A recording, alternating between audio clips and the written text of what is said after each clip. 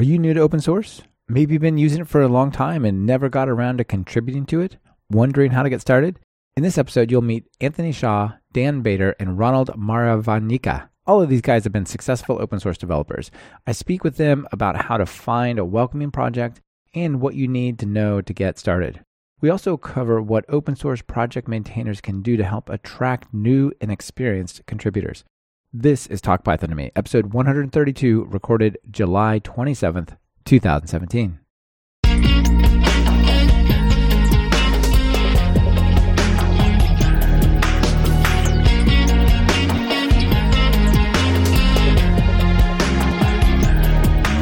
Welcome to Talk Python to Me, a weekly podcast on Python, the language, the libraries, the ecosystem, and the personalities. This is your host, Michael Kennedy. Follow me on Twitter where I'm at mkennedy. Keep up with the show and listen to past episodes at talkpython.fm and follow the show on Twitter via @talkpython. This episode is brought to you by Linode and Talk Python Training. Be sure to check out what the offers are for both of these segments. It really helps support the show. Hey everyone, before we get to the interview, I just want to share a little bit of the backstory with you real quick here. So right before the show started, something happened in Zimbabwe that made this really difficult for Ronald to be on the show. There was a citywide power outage where he lives. Unfortunately, it's something that happens every now and then. And right before we started recording, he had to scramble to find a place where he could just get in touch with us and get online. His audio might not be as good as he had planned, and I just want to let you know so you don't think, he didn't set up for this. Like, he made heroic efforts to get onto the show. And I just want to say thank you, a special thank you to Ronald for that. And also, if you're thinking about the challenges of being a software developer sitting in the US or Europe or somewhere like that where the power is on 99.99% of the time and it's all a matter of just the code, think about battling things like power outages just to contribute to open source. Once again, Ronald, thanks for being on the show along with Dan and Anthony. And I want to make sure you guys got the backstory because we lose Ronald for a moment as he has to work around to find this some way to be on the show. Dan, Anthony, Ronald, welcome to Talk Python. Thanks. Thank you so much. Hi, Mike. Hey, everyone. It's great to have you here. It's going to be an adventure. We have, three of you on the call, so we'll try to do our best to not step on each other's toes. But I'm really looking forward to our conversation about contributing to open source. And we want to take this from basically two perspectives. We're going to spend the first half of the show on how do you get started as a new person or a relatively new person to open source? How do you find a project? What are the steps of getting started at all? All right. When are you ready? Things like that. And the second half is about running an open source project and getting contributors and welcoming new people to your project. So that's sort of the roadmap for our project. But let's start with your story. Anthony, we'll go with you first. How did you get into programming in Python? Yeah, programming was probably pretty early on. I think I was 13 when I started coding for the first time. Python was definitely a lot more recently. It's 3 years ago now, I think it was. And that was actually working on an open source project called libcloud, and I've been working on that ever since. I wanted to make a contribution to the project, realized it was in a language that I didn't know how to write, so sat down over what was a long weekend and basically took a few courses and learned Python, which was a great experience. Really easy to learn. That is taking it to a whole nother level. Like, I want to contribute to this project. I don't know this technology, so first let me learn that. Yeah, I wouldn't generally recommend that path. That's awesome. It works well for you, okay? Ronald, how about you? Python for me started as something which was very new. At that point, I was an engineering intern at one of the international companies here called Unilever. When I was there was a project of people having problems with capturing downtime and stuff like that. So when I looked around, the only language that could fix that was Python. And this meant that I had to be involved in programming. So I looked around, and then there was a scholarship where people were being taught Python for free by Econet Wireless, which is a mobile company here. And 6 months later, I joined in the program, and that's how I started coding with Python since then. And right now, I'm a bit mixing the two, the engineering aspect and the developer aspect. But yeah, pretty much that's how I started with Python. Oh yeah, that sounds really cool. So you're doing networking type stuff. You're like, I got to talk to these devices. Maybe something more than Bash is required or something. Cool. Dan, how about you? Hey, so I got into Python on a ski trip. I was going to university for computer science at the time, and a group of friends were going on the ski trip, and obviously we were all a bunch of nerds. So we didn't have any computers with us, but one of my friends, he brought this tiny little book like Learn Python in 20 days or something, like those ones that make all these promises that never really work out. And Learn Python on your ski vacation. Yeah, exactly. And I just, I'd been programming for a while, and I just fell in love with this language. And funny enough, the same friend also later on introduced me to who's now my wife. So this is that was a heck of a trip. Impact for me. Yeah, it was a heck of a trip. Not on the same trip though, but Python, and got married. So yeah, awesome. Got a lot of mileage out of that. Yeah, that's very cool. All right, guys. So let's start on the very beginning. Just how do we get started contributing to open source? So let's maybe start at a high level. Start from why maybe do you want to get involved in open source at all? Anthony, you want to take that to first one? Yeah, sure. So I guess how many of you out there actually use open source software? Well, everybody, I'd hope. Python itself is open source.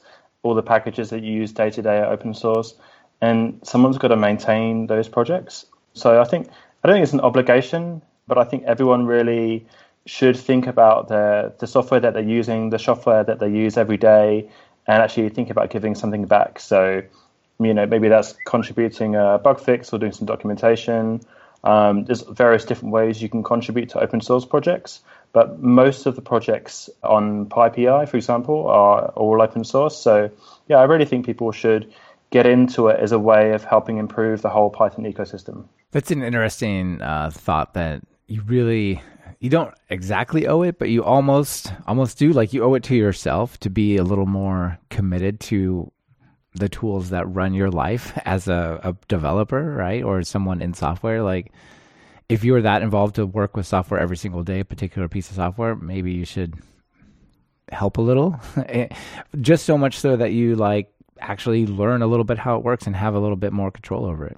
Yeah, and if you use a project in particular to a sort of very advanced level, I think at some point you're going to be frustrated with things which are missing or don't work properly, and contributing back to the project is a great way to fix it. Yeah, for sure. Ronald, how about you? What do you think some of the benefits of getting involved in open source are?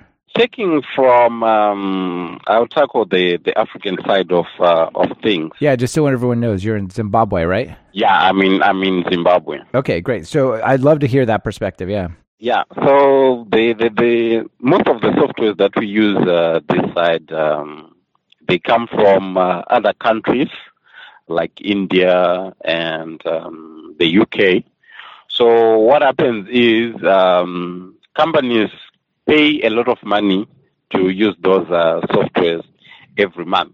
And in here we got experienced developers that can actually build those softwares. But there's this notion here that foreign is always best. So to me, I got into open source trying to show these guys that these softwares that you are buying, we are contributing to those softwares. So that way people can now try to look at you with the other eye that, wow, this guy is actually serious. Because the notion has been there for a long time that foreign is always best. But I believe that software should be meant for Africans by Africans, if you know what I mean. So basically, at the African side, the Zimbabwean side, that's why people should contribute into open source. I think that's a really interesting point. I think open source has this ability to basically make this software something that everybody can use. It's not like $500,000 Oracle installation. It's something that you can go to the internet and you can get the source code and adapt it to whatever you need. And so I think it's really interesting to think about how that works in places like Africa, where it's not a little bit of money to buy some software, like because of the currency. It's this other software is extremely expensive. And this is also a way to like empower people there to say like, we are building this software, and if we need to or want to, we can fork it and make it our own, right? Yeah, that's exactly it. Get to that stage where we can build off software that can be, as Africans, build software that can be used worldwide, and people are comfortable with them. But for us to do that, there should be sort of a trust, because these people that we are talking about, they are running a business. They have made their investments, and they are not willing to take any risk just to have a software made by an African. So the quality of the software should definitely meet the standards that we need. So there's a big push for tech startups in Africa. How do you think open source is affecting that? Do you think this is pretty much uniformly used within the tech startups around there, and it makes it more possible for that whole thing to work? Okay, so here the situation is different because, like I said before, the economic situation here is very harsh, and people literally don't have time to do something that is not feeding their families, you know. So for someone to contribute into open source and they are not being paid for anything for it, to them it's like they'll be wasting time, of which that's not the case. So for tech startups, I think open source is helpful to like getting the experience and trying to get that quality that will meet the global standards.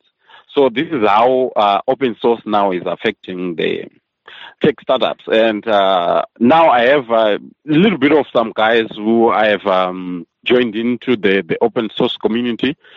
And you can see from their project that things are moving forward, because when you are in open source, you definitely need a lot of help from a lot of people, right?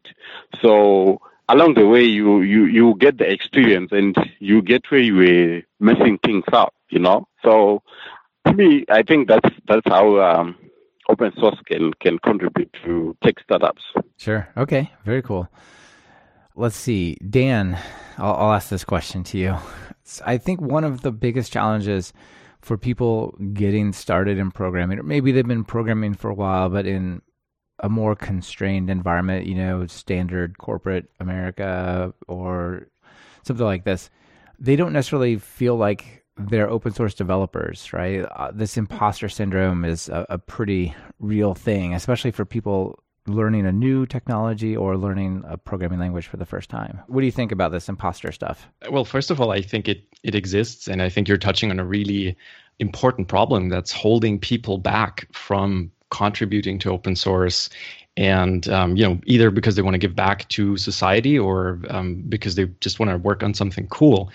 And I guess the idea of this imposter syndrome, well, what imposter syndrome is that like you said, you don't feel worthy, and you're scared to put yourself out there. And this is exactly how I felt when I published my first open source project, that I started and pushed it to GitHub, and then actually posted the link to Reddit and Hacker News.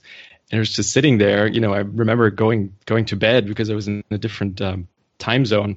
I remember going to bed and just like almost like lying there and shaking, and like just in anticipation what would happen, And I got up the next morning, checked my email, and it was almost like, at the time I perceived it as my worst case scenario. I had some like really experienced people shoot me down, and someone said, this should have never been written, and like, who would use something like that? And I was like, oh my God, like, sorry guys, like, what did I do here?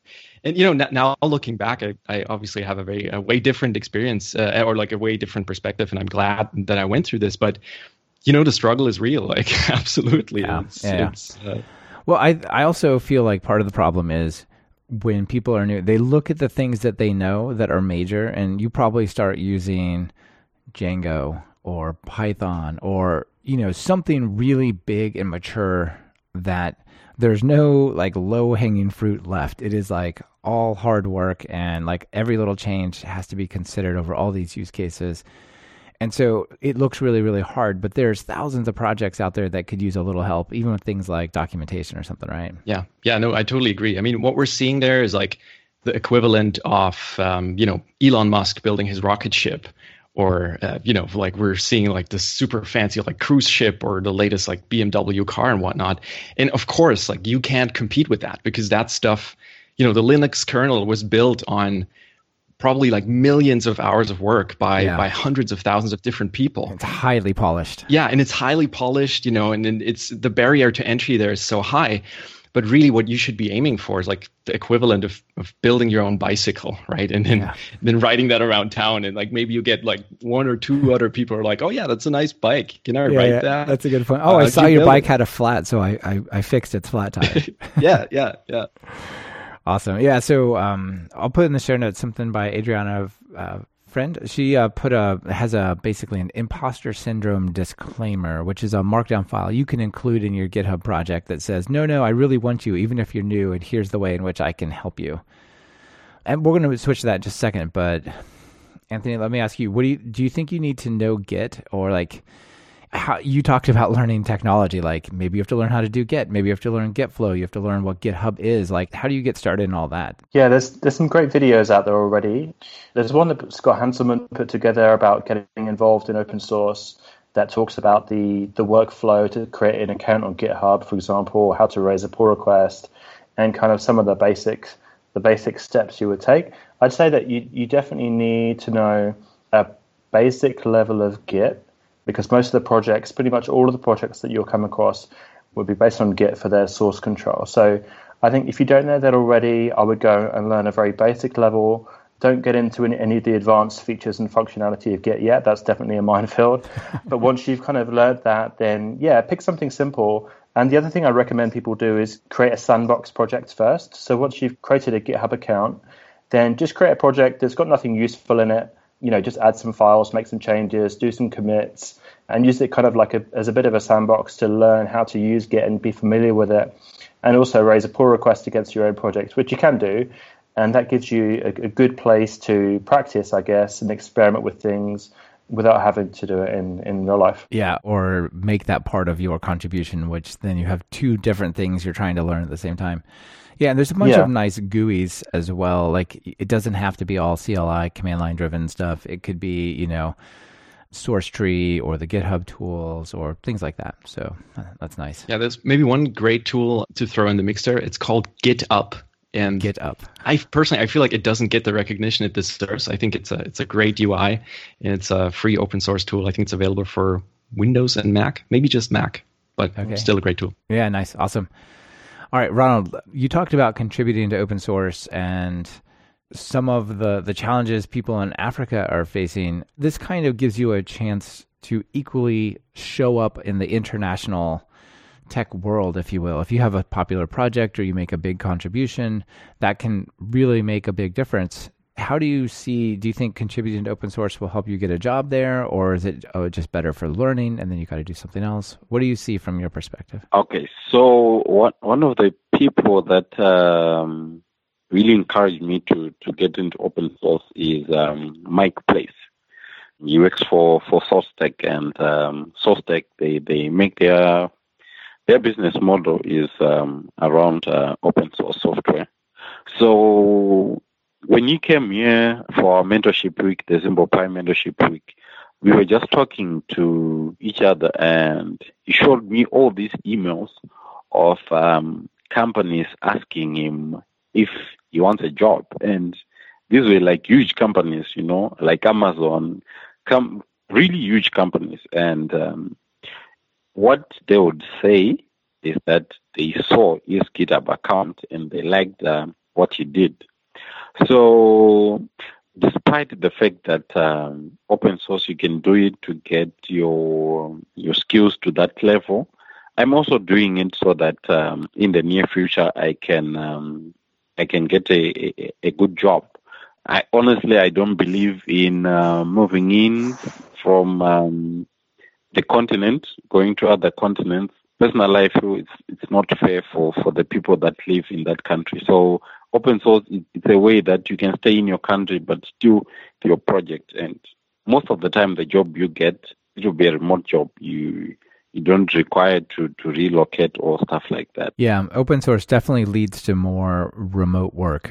Just the nature of it, people are more willing to accept that rather than a standard developer job or something. Yeah, definitely. So to me, it's both getting the experience and also trying to get noticed out there. Okay, it makes a lot of sense. This portion of Talk Python to Me is brought to you by Linode. Are you looking for bulletproof hosting that's fast, simple, and incredibly affordable? Look past that bookstore and check out Linode at talkpython.fm/Linode, Linode. Plans start at just $5 a month for a dedicated server with a gig of RAM.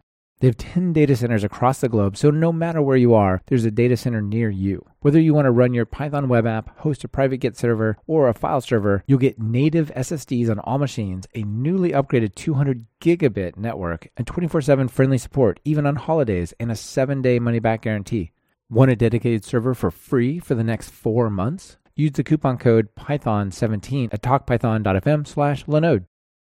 Dan, I know you're asked frequently through your Pythonista Cafe, through other things that you're doing, how do I get started in Python? How do I make like my first big step so that I can get noticed and get a job? And you and I both answer these questions fairly often. What do you think? In my last position, the last job that I had, I spent time every week reviewing resumes and doing phone screenings and just interviewing engineers. And I would say that having a solid open source portfolio or just anything up there it's definitely a credibility indicator, but I don't think it will ever fully tip the scales. Like I think rarely will people get hired purely based on their open source contributions. I mean, sure, you're always going to have like the top 1% of people, or like if Linus Torvalds is looking for a new job, well, I'm sure he's not going to have to look for a long time, but like the average person. Yeah, I think it's similar. Like, right, if you create something major like Django,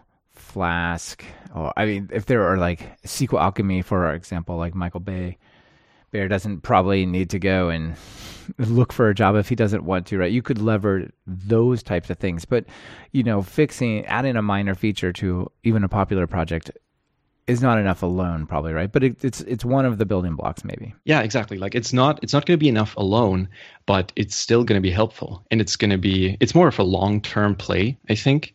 I get almost every week I get a question of like, okay, how can I get more stars or likes on my GitHub project, and how can I how can I promote this so that it will lead to me getting a job? And I think that is probably not the optimal way to go about it. I think, what's probably vastly going to increase your chances is just to apply to like 5 jobs every day. I would rather spend my time on like almost this prospecting work and reaching out to people and building relationships and meeting people for coffee rather than thinking like, oh, how can I get 50 more likes on my open source project? But I can totally see where that motivation comes from, right? Because I feel like when you're from the outside looking in, it can seem like, oh, obviously this person got a job because they have a well-liked or popular open source project. But I would see it as a decent signal, but it's not going to be the only thing that's going to make you successful. Sure. Like social proof. Like I applied to a job, and when they go to look at my resume and think about what I've done, like here is proof that I actually have done the things I said I've done. You can check out the quality and so on. Yeah. And it can also backfire, right? Like if I've reviewed a bunch of resumes where they just had forked another project and then put their name in as the author, and you could actually see that in the commit history. And so that is not a positive signal that you want to give off, right? And so yeah, so you gotta balance it with that. But in general, I would say, yeah, it's great work, it's very rewarding, and it can help you find the job of your dreams for sure. It's definitely a way that you can get experience in some part of technology where you can't immediately find a job, but then after you can say, yes, I have experience in this thing. So Anthony, you are in a place where you maybe review some resumes and think about giving people jobs. What do you think about this kind of briefly? Yeah, I've probably interviewed about 300 developers in my lifetime. Yeah, I'd say if they include a GitHub profile on their CV, then I'll definitely have a look at it, and I'll see what kind of projects they work on and look at some of their code styles and stuff like that. But that's not a requirement. I mean, that will come up in developer interviews anyway. We'll talk about how you break down problems and how you address things. But it is good to see people actually. What it tells me more is not that they contribute to projects; it's that they have a passion outside of their work. Yeah. So if someone really cares about, I mean, I was interviewing C# developers. If someone's really passionate about C#, .NET, or the technology that they work in, they will probably have lots of pet projects on the side, or maybe just one or two, and they probably have other things they want to tinker with. And that tells me more about what they're going to be like at work, because if they really care about their profession, then they're going to be a great developer. Right. That's so awesome. I think it's more about what it's about for me. Yeah, and it's like a signal that this person is something of a self-starter, self-learner, and passionate. I think that's a huge signal. Maybe this is a good point to talk about the website you shared with us a little bit ago, firstpr.me. Yeah, sure. So I found this one. This is a part of First Timers website. So there's a couple of really cool links you can look at. One is firstpr.me, and you can type in someone's GitHub username, and it will show you the first pull request that they raised. So you ever had a look? Mike, yours was in C#. It was, yeah. Something with MongoDB, yeah. Yeah, MongoDB link queries. Dan, I was pretty impressed. Yours was Python 3 support for a project called piprot. And yeah, mine was the learning Python over a long weekend contribution. Yeah, that's really cool. And yeah, you can actually, you put in a name there, then there's a link to say, show me every pull request that this person has ever made in GitHub, which is a pretty good research if you're looking to work with someone. Yeah, definitely. Yeah, there's some other great ways as well to do some background research on people and look at what their contributions are. It's not just about code commits. It's a lot more than that. For sure. All right, so that's a ton of information on like why getting started is good, what it can give you, maybe what it won't give you, things like that. Now, Dan, I know you've done a lot of work trying to help people basically evaluate open source projects. And you did some of this around the concept of like packages. Like, so at PyPI, we have, I haven't looked for a while, well over 100,000 packages. Virtually every one of those is open source and is a thing you could contribute to. But, you know, how do I go to find something like that would be good for me if I was looking for this, especially if I was somewhat new? Mm-hmm. Yeah, that's a huge problem, right? Because there's so much stuff. It's like a whole forest of packages. How do you find the one tree that is just perfect for you? It's not too tall and too hard, but it's also not like a weed. You want to make your bed out of or whatever. Yeah. And because it's like a big liability issue as well, right? If you pick the wrong project there, potentially if you're working for a company and that becomes part of the code base you're working on, you may have to support this for several years in the worst case. So I've just been thinking about the process that I used, that I evolved over time, how to go from, I have a need for like some problem that I'm facing. Let's say I'm working on, a Django app and I want to add, some special form validation, whatever. How do I go from having identified this problem to actually finding a good package that I could pull in and it would solve my problem? I don't have to write it myself. I don't have to reinvent the wheel. And I think it comes down, from a high level perspective, it comes down to coming up with a pool of candidates there, like candidate packages that sort of kind of do what would help you, what you're looking for. Before you go on, I think one of the things that you touched on there that's interesting is it will do what you need to do. Like, so I wouldn't necessarily think just randomly hunting GitHub for projects and then trying to contribute to them necessarily makes sense. But if it's something that you can use, that you can basically, because you need that experience of consuming and using the software to even be reasonably able to contribute to it, I think. Yeah, absolutely. I think it's not... like open source isn't a silver bullet, right? Where you can just go in and it's like going to a candy store and like whatever you get there will be great for you. I mean, it's not even in a candy store. It's like that, right? It feels great, but then a day later you're gonna pay the price for that. Oh my God, all these horrible analogies. But yeah, no, I think it really comes down like really identifying this need and also having the knowledge to know what you're really looking for, because otherwise it's just impossible to find a good solution. Yeah, for sure. Okay, so you talked about checking the package popularity as one of the things. Yeah, and I think it all comes down to these having these heuristics, because there's so many packages there. You got to have some heuristics to just cut that list down to size so that you can ideally select something that works for you. And I think there's a good way to do that is, for example, to go through a curated list.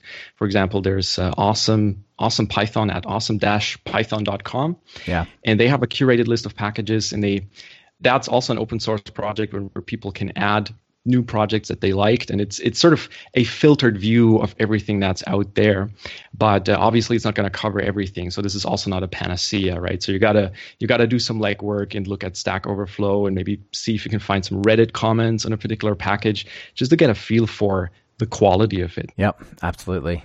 I think the project homepage and the README, those kind of play similar roles, but those give big indicators of, does the person who created this project really care about it? So, is it worth my time to contribute? You only want to contribute to a project where the maintainer actually cares about the thing. Yeah. Or where you're confident actually becoming the maintainer yourself, right? Yeah. That's why I always want to spot check the source code, and think about it. Would I feel comfortable making changes to this project myself? Would my team feel comfortable making changes to this project? Because otherwise it's almost like you're pulling in this binary blob that no one really understands, right? And it is Python source code, but if it's a really complicated project, then that could really derail things, and you might be better off going with a different solution or coming up with a custom solution. So I think it's all about these trade-offs and really scrutinizing what you're bringing into your system there. Sure, absolutely. Ronald, what do you use as a way to find projects that you can contribute to? It was really hard to get into open source. I asked around on social media because I just wanted to get involved in open source. Most people recommended OpenShift as one of the projects. So I went there, and to be honest with you, I understood nothing about everything. Yeah, because that's a big project, right? Yeah, and people were saying this is the easiest project to start on and stuff like that. So I backed up a little bit and tried to start with local projects. So, for example, I started with contributing for the PyCon Zimbabwe website and the PyLadies website, stuff like that, the simple stuff. Yeah, so, that makes a lot of sense to start there. Yeah, so still now I'm trying to get into bigger projects, but the choice is how to choose the best project, which is too young, which is not too deep. It's a little bit hard. It's still very hard for me to find out that. Yeah, it is a challenge. one thing I'll throw in there is I mentioned Adriana Lowe's imposter syndrome disclaimer. I went and I took just that like a piece of text, the title of that, and I threw it into GitHub and I searched for projects that had adopted that disclaimer, which is like, hey, you're welcome to get started. So I thought I found 23 projects so far that have that in there. So those are places where newcomers are welcome, I guess.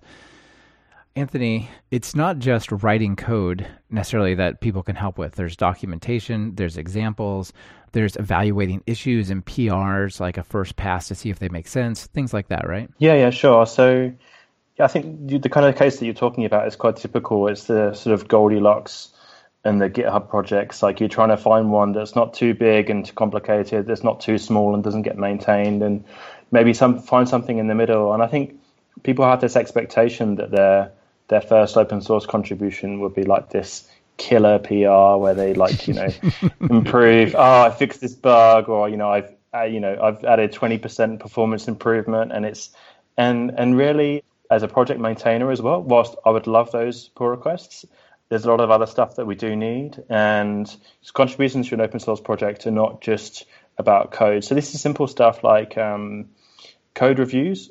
Like you don't have to be a maintainer of the project to do code reviews. So if you see a fairly popular open source project and you're pretty good at reviewing other people's code, maybe you do that as part of your job, then there's nothing stopping you going in someone else's project and doing code reviews.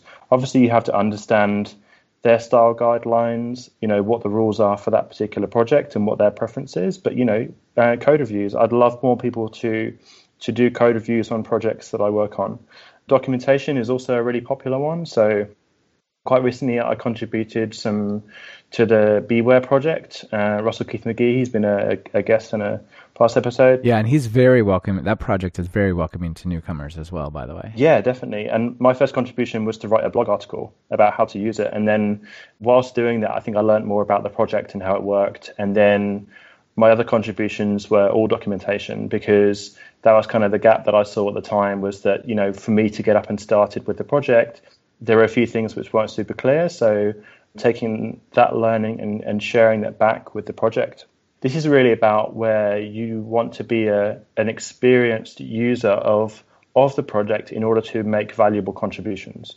So to start off with, those contributions could be testing and documentation. And I don't think people should be making drastic code changes to a project if they can't at least document the thing they're changing, or they can't write a test to prove that it already works. So yeah, especially for big complicated projects, you know, you might find that maintainers are not going to be very comfortable with someone coming in to a project and making some drastic changes, because you don't know what other expectations there might be for the users.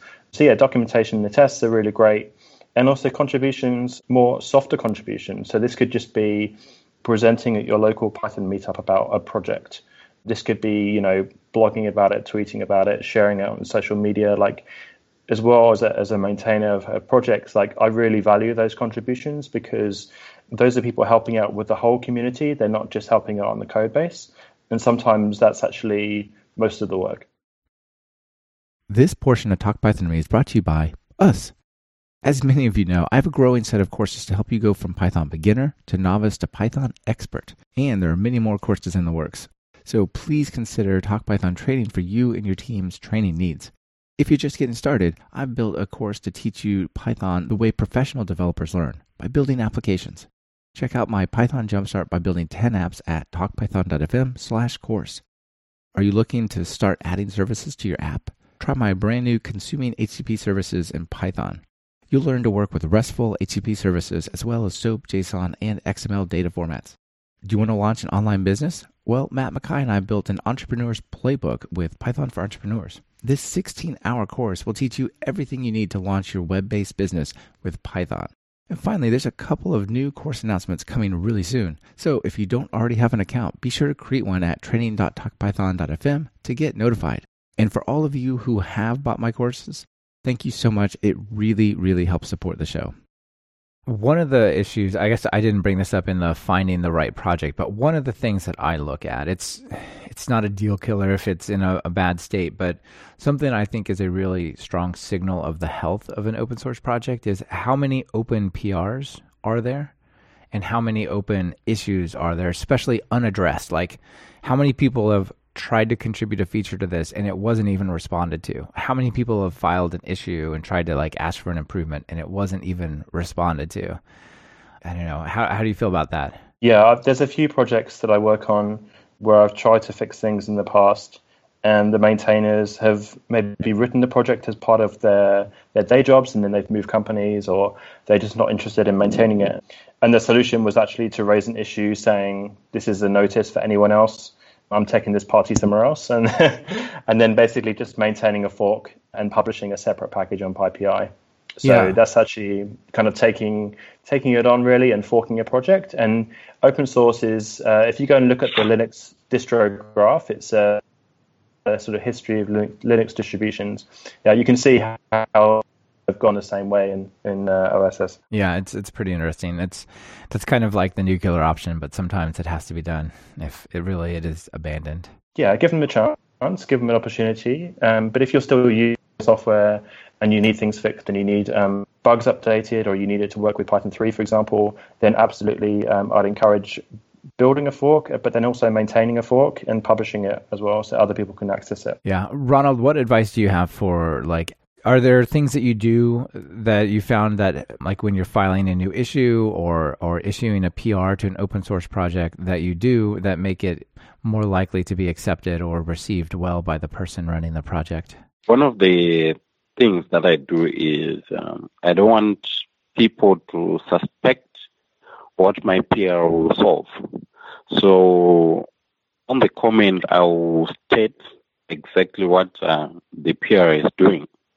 This way, it's easier for the maintainer to either accept or reject your pull request, and it's actually a very easier way for dealing with small projects. When they get to bigger projects, maintainers may not read those comments, so just depends with the type of project that we are involved in. Yeah, I guess having a really clear, well thought out, well structured message or comment associated with the PR or the issue or whatever makes it seem like you're serious, and it makes it easier to understand what's going on. Like some people just throw out like a sentence or some like very small thing, and how serious do you want to take that work, right?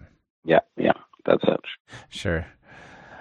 Dan, how about you? When you're evaluating a PR or issues or things like that, what do you look for? I think for me, when I became a maintainer of an open source project and I started getting PRs, for me, the key realization was at some point, hey, this is a social project and not so much, or not only a technical project, we're just looking for technical solutions for things.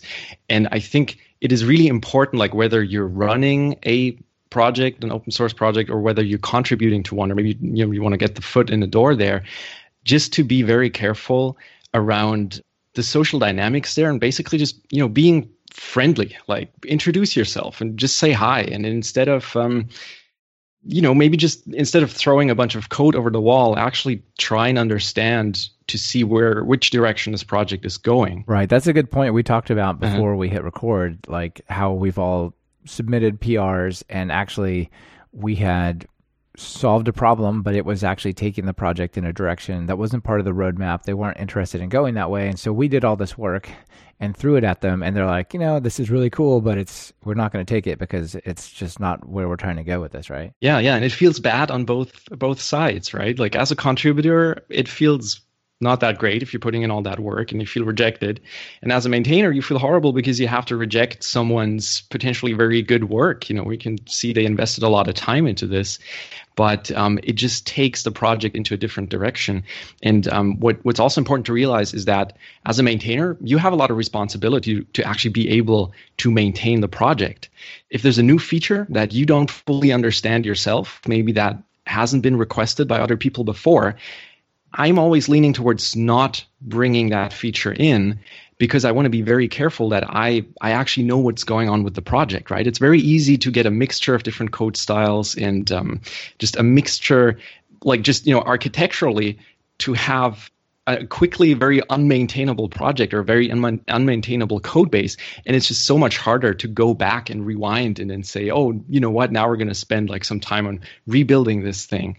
And I feel like that's harder to do than just being very careful about what contributions you take on and in which direction you grow the project. Sure. How do you feel about things like continuous integration, Travis CI and that kind of stuff that sort of evaluates from a correctness standard, the PRs initially? Yeah, it's great that you're bringing that up. I think these days it's table stakes for any open source project, right? It's so easy to set that up. If you just have Circle CI or Travis CI, they all have free plans for open source projects. So they're like free build server farms where you can build your project and then you get you get a notification via email and they comment on your pull requests. And you can set it up so that it runs a PEP8 check or a linter check on your project and runs all of the tests. And that's going to make it easier also for you as the maintainer and also for the contributor just to cut down on some of that back and forth. We're not following the code style here. Like it just reduces the code review time. I think any open source project should take advantage of that kind of technology. Yeah, I totally agree. I think one of the interesting things is you mentioned this is a social experience. There was some studies done that said people are less frustrated by getting this nitpicky feedback from a machine rather than from another person. So let it say, no, your indentation is wrong. No, this doesn't have a doc string, whatever, as like before the thing is accepted. Just like I'll review it once you pass the continuous integration, right? That's really nice. Yeah. And I'm a very nitpicky code reviewer, and when I became a team lead, like one of the things that I realized very quickly is that you got to absolutely pick your battles, right? Because you're just going to be upsetting people. Yeah, and so exactly. having a linter in place on your CI infrastructure, continuous integration infrastructure, it just takes away some of those discussions.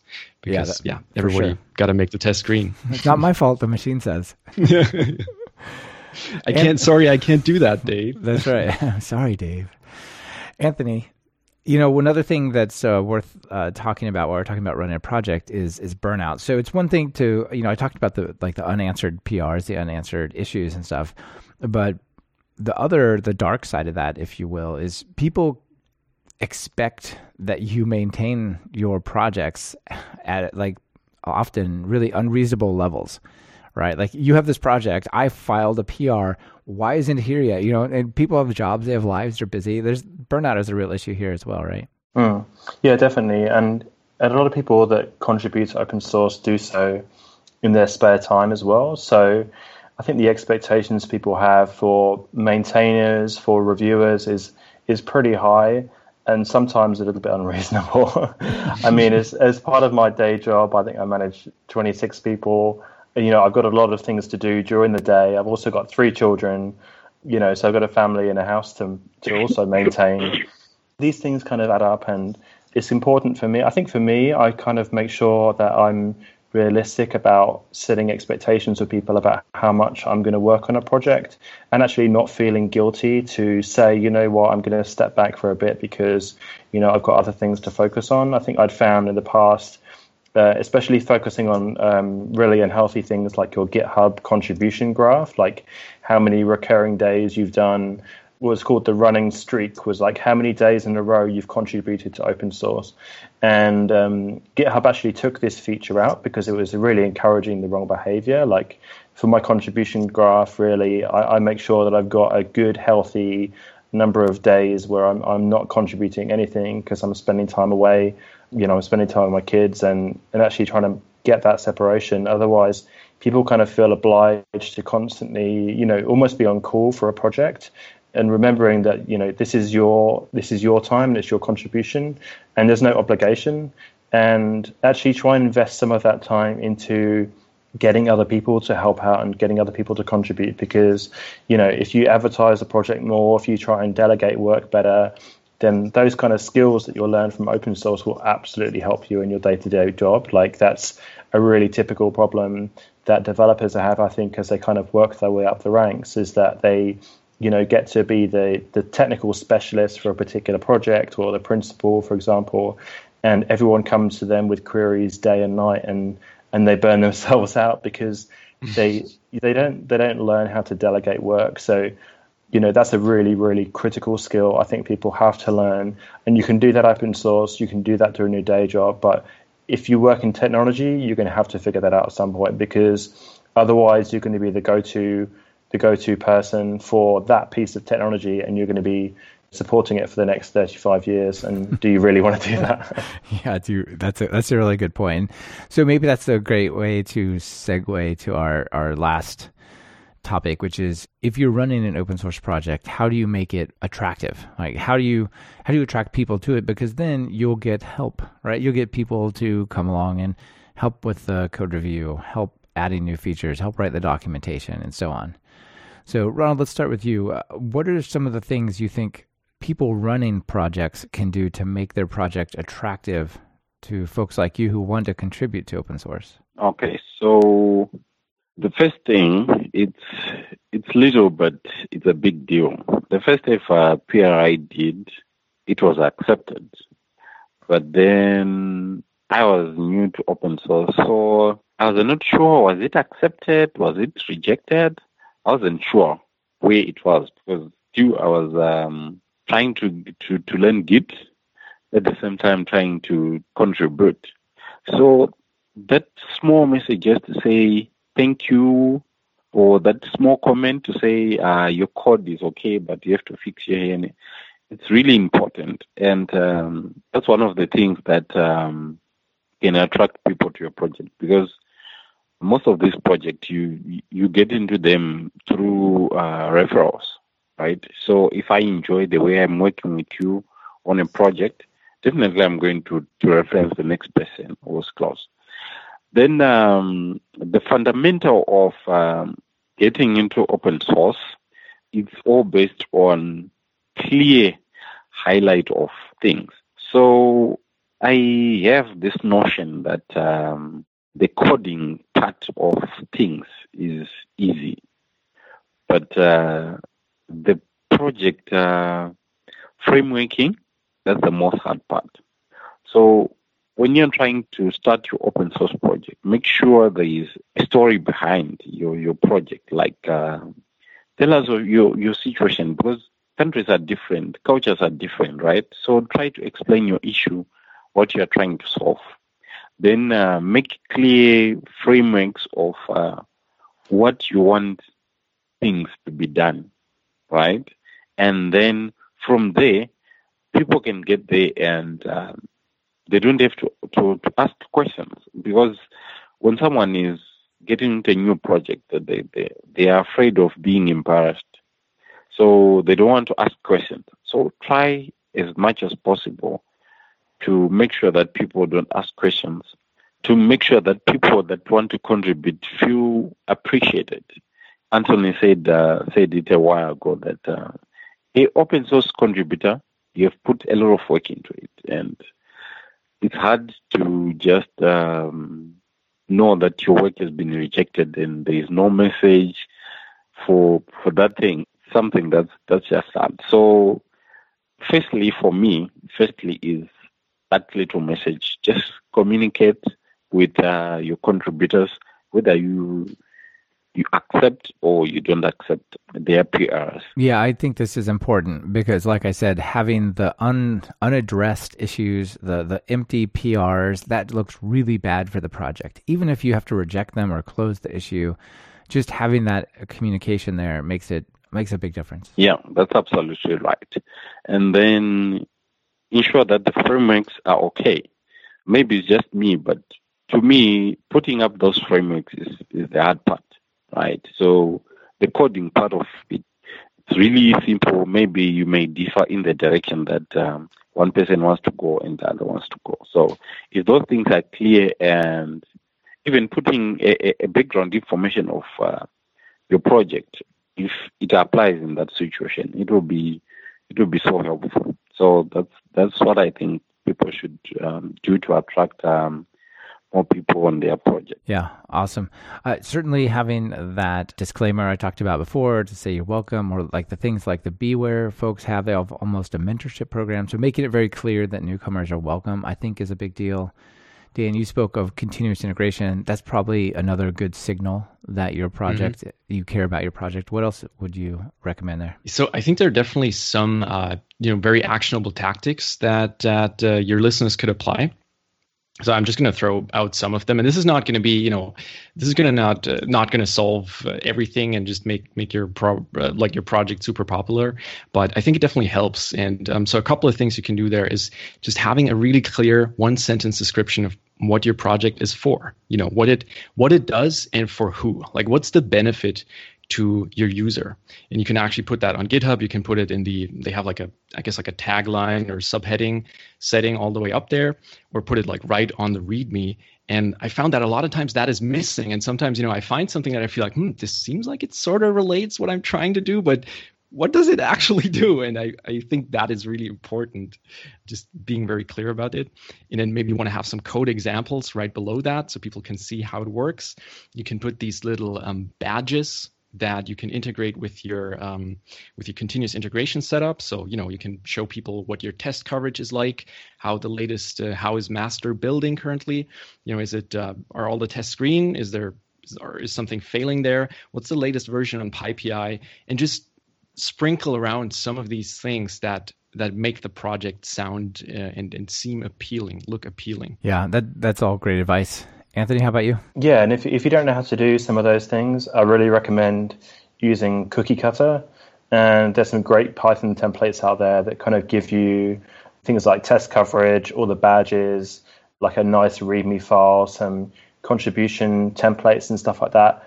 So yeah, I normally use those as like to boilerplate my project. So at least for a new project, it looks like I've actually put time and effort into it. And I think that's really important when people look at a project and they think where they want to contribute. They can see that you care about the project, and the people who maintain it care about the project. So they think that their contribution is actually going to be valued, because if it's just a whole bunch of code that you just dumped online and stuck in GitHub, then it's not as enticing, because maybe it might get merged, maybe it won't. And everyone's pretty busy. So I think it's, dressing the project up nicely and actually putting the time and investment into write documentation, do proper test coverage, implement linters, stuff like that is really critical. That's a great recommendation with Cookie Cutter as well, because that's it's already prepackaged, all that stuff much of that stuff you got to do. Great tool. Definitely. Yeah. It takes ages otherwise. But I think the main thing for me is actually, if you want people to contribute to your project, users bring contributions. So it's actually the question you should ask first is, does my project have any users? And if the answer is no, or not that many, then I would fix that first before you worry about why people aren't contributing to it. Because, if no one's ever used it before, people don't just contribute code to something that they've never used. That typically they don't anyway. It's mostly going to be, you're going to get some small subset of your users become contributors, right? And so if you have a very small number at the top of that funnel, it's going to be really small at the bottom. Yeah, exactly. Unless it's been on Hacker News, in which case it's a different case. So guys, did we just scare everyone off? I feel like we had this long list of like, oh, you got to do this, and we got to do documentation and these badges. And I just wanted to say, if you're interested at all in open source, just put something on GitHub, anything. Even if it's like a script or something that you built where you think it adds value, please just do it, because I think all of us, that's how we got started, right? Like we added and optimized this process over time, and just get it out there. Yeah, these are things you can add. These are things to enhance, not requirements to get started, right? Yep. Yeah, definitely. In terms of getting users, I think it's so if you've published your code to PyPI, if it's a package, I mean, if it's a web application or something, then maybe you don't want to do that. But yeah, if it's a package you want to publish, then there's actually a Google BigQuery table where you can go and look at like analytics about your package, how many people have downloaded it, which versions they're using, and some like historic data from PyPI. So like all the sort of back end data they collect on pip downloads, you can actually go and query that, which is really cool. So yeah, what I found with some of the projects I work on is focusing my efforts on projects that I know have a lot of users, and then actually just trying to promote them a bit better and make sure that it's really obviously welcome for contributors. Yeah, that's definitely good advice. So I don't remember who started this conversation, and I'm not entirely sure we should go down there, but I will. Dan, you said it. You should just throw your stuff on GitHub. What if I throw it on Bitbucket or somewhere else? Or what if I run my own Git server and I just throw it there? Or what if I like SVN? Are you ever thinking about bringing some of these companies on as sponsors?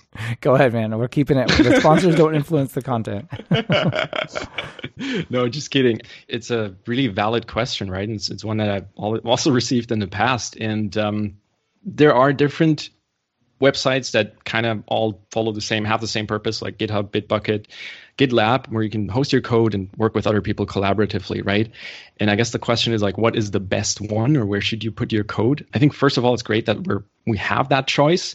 If I have to make that choice right now, I'm heavily invested into GitHub, like just in terms of my code being there, and so I'm gonna stick with GitHub, and it's probably what I would recommend to someone just starting out.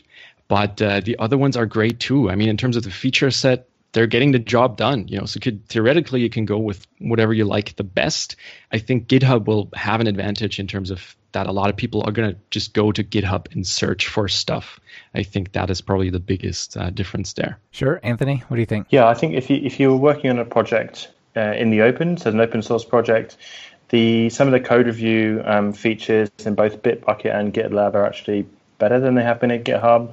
So there's definitely some feature differences between the different platforms.